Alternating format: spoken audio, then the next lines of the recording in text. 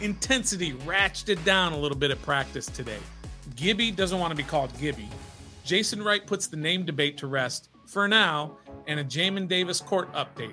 All on the Daily Commanders update for Thursday, 3 August, 2023. Let's go. Greetings and salutations. Welcome to the Daily Commanders update here on Ref the District and on the Believe Network. I am the Stoner. Got a lot to get to today, so let's not waste a whole lot of time. But first, make sure you hit that like, subscribe, and notification buttons. We appreciate all of your support. Now that we're on Believe, you can find us in so many different places. Wherever you get your updates from us here on Ref the District and all our content, just keep doing it. We appreciate all of you. Okay, let's get right to it. Listen, the practice vibes were a little bit more mellow today.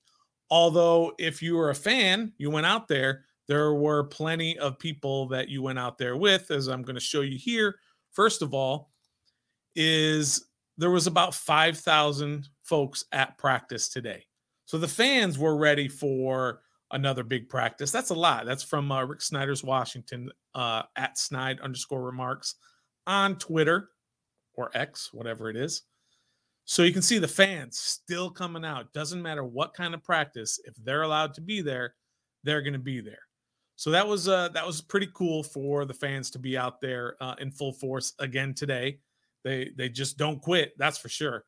But yes, the intensity was down just a little bit today. No pads. They had 2 straight days of pads, and the intensity was really high. Yesterday was about a 2.5 hour, almost 3 hour practice in full pads, everything, fans. It was what you like training camp to be. But today, no pads, still had fans. Although the fans were told no videotaping and putting it out on social media.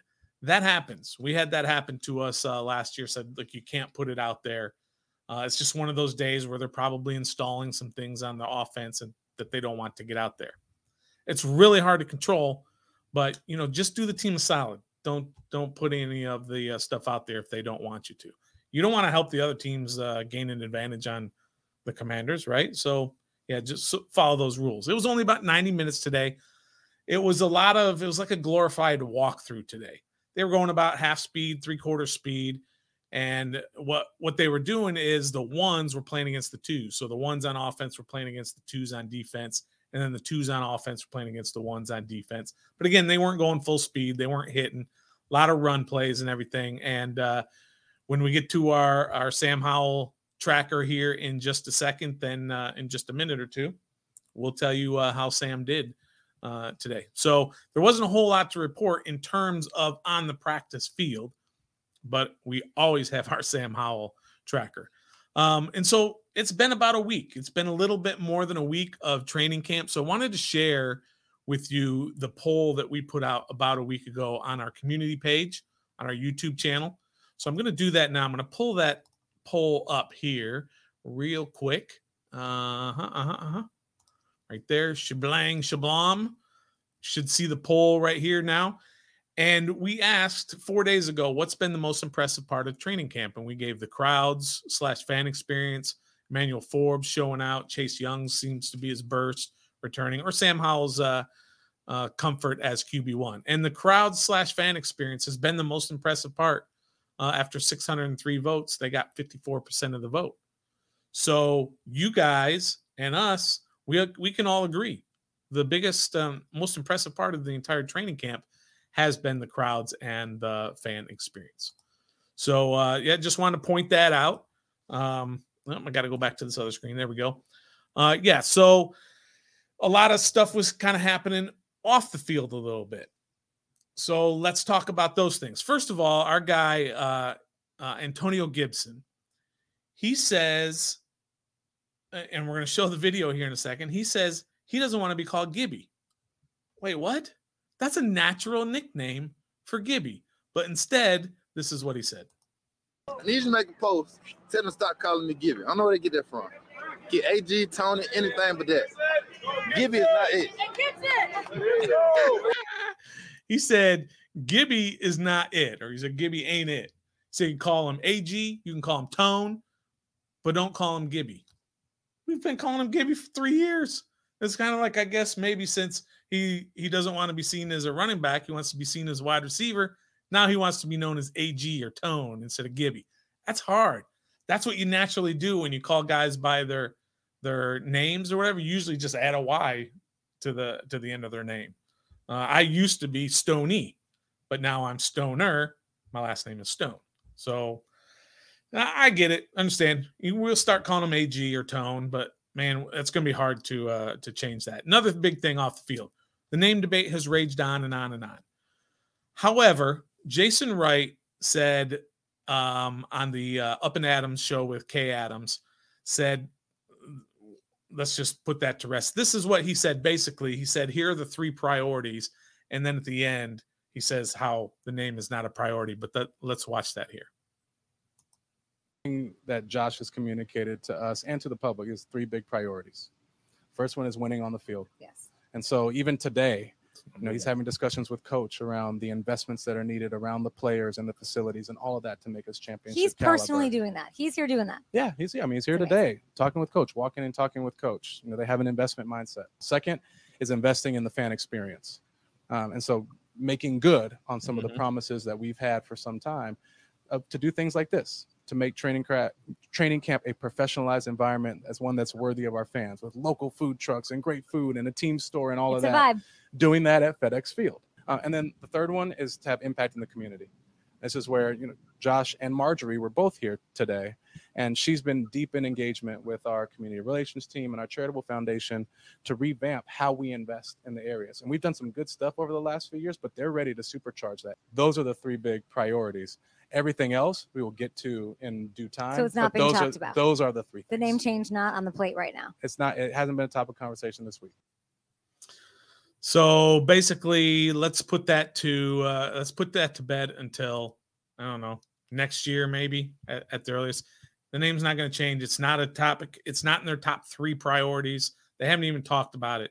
So name change off the table. All right, a couple more things. First of all, let's talk about an injury that was reported today, and that is that defensive tackle David Bada, who is part of that international program, which means he has like a roster exemption on the team, so they can carry one more guy on the squad during the year. He was that guy the last couple of years, although he went up and down from the practice squad and such. But he tore his triceps muscle Wednesday in practice. So let me bring that up here real quick. Sorry about that. Let me add that to the stream. Yeah, so this is from John Keim, John_Keim on Twitter. Defensive lineman David Bada tore his triceps in practice Wednesday. He's being re-examined. Doesn't look good. Torn triceps is one of those things that's probably going to end his season. We'll see what happens. He's going to get reevaluated, re-examined, meaning a second opinion. But unfortunately, he's probably done for the year. Now, he's a backup defensive tackle. Again, I talked about he kind of bounced practice squad on and off. So it's not a big name, but he's a depth piece. He was actually playing really well. Got a lot of praise from defensive line coach Skanina. It's hard to pronounce his name because it's such a crazy looking name, but yeah, Skanina said that he's been a valuable member of this defensive line. So unfortunately, he's probably going to be lost for the season. All right, it's time to get to the Sam Howell tracker. This is the biggest, the most popular segment of the Daily Commanders update. It's very controversial. And so this is for our guy down here, Gibbs Old School 2574. He hits us up pretty much on every video and has a problem with our tracker because he said it should be an offense tracker rather than a Sam Howell tracker. Well, it's a Sam Howell tracker, and we say what goes. Mr. Gibbs Football Old School. Sorry, I'll get your name right. He is a very faithful viewer of our stuff. Gibbs Old School 2574. We always appreciate you checking us out. He said this should be a Sam Howell tracker. I mean, an offense tracker, not a Sam Howell tracker. But this is a Sam Howell tracker. This is what we got going. So what are we going to do for today? What are we going to put on there for today? We got our red and we got our green for our good, not good. Listen, all the reports were today that they were, as I said earlier, half speed, 3/4 speed. Ones were going against two, so he was going up against second team offense. That doesn't matter when it comes to our tracker. That doesn't matter. It's not relative to what happened during that day. Did he have a good day or did he have a not good day? Well, I regret to inform you that I'm going to go against my usual what I do, and we're going with he had a good day. He had an excellent day. By some accounts, he may have had his best day of training camp so far. So things are trending in the right direction.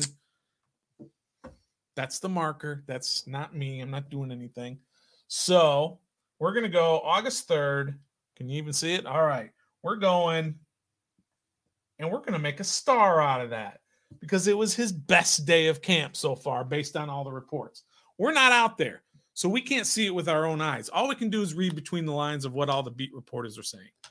And some didn't beat around the bush today, and they just said this might have been his best day of the year. So he gets the green mark. And then our last subject to talk about today is the Jamin Davis situation. This report just came out. His court hearing for today, he was at practice. His court hearing for today just concluded. And basically, let me give you real quick. He had the 114 miles an hour in a 45. They went to court to resolve it. The state, the prosecution, the state's attorney, and Jamin Davis's attorney, they had a plea deal of what was going to happen. All right. And here's what they had decided. This was last week when Jamin missed practice. And this is from Nikki Javala from the Washington Post. Give her a follow. She's a fantastic beat reporter for the Washington Post. This was the plea deal today that was very similar to last week, which was 8 days in jail, at least 4 served. Of course, the 6 months mandatory suspended license, supervised probation for 12 months or longer, $2,500 fine, and 114 hours of community service, another driving course, and an essay on reckless driving. That's what they brought to the judge today. Last week, they brought something very similar. They agreed on it, but the judge said, no. That's not good enough for what's going on here for a 114 and a 45 in an area where people are walking around at 1 o'clock in the afternoon. So they said, come back next week, work on it, come back next week. So this is what they brought today. And the judge said down here, you see in the original tweet, he would not consider it on the basis it wasn't substantially and materially different from the last one. So they set another hearing. So now Jamin Davis is going to have to go back to court again on August 31st. So this is not resolved yet. This is something that is going to hang over Jamin. It's hard to say. Is it a big deal? Kind of. Was there any consequences to what he did? No. Did anybody get hurt? Anything like that? No. But you can't let this sort of behavior and this pattern of behavior that he has, having been in this situation twice before, you can't let that slide. So that's why I think the judge is being a little bit more difficult and stern on this, that it's got to make an example out of them, that it doesn't matter that you're a celebrity, that you're $1 million football player. You have to obey the law like everybody else. And if you don't, there are stiff penalties for that. So in that respect, 114 and a 45 is insane. So there has to be repercussions for that. But there really isn't. Luckily, thank goodness, there are no victims in this particular crime, if you will. So, all right. So that does it for today's Daily Commanders update here on Ref the District. Again, make sure you check out all our work. Check out the Believe Network. Man, they have some fantastic content creators all over the place. Even here in Washington, the Believe in Commanders with Brian Murphy and Anthony Armstrong. They do a fantastic job covering the Commanders as well. We're partners with them. We're not in competition with them. So check them out as well. And of course, hit that like button, hit that subscribe button, hit that notification buttons. We've got big things coming the rest of this year or the rest of this month that we're going to be letting you all know about. So appreciate all of you. And of course, until next time, be a fan.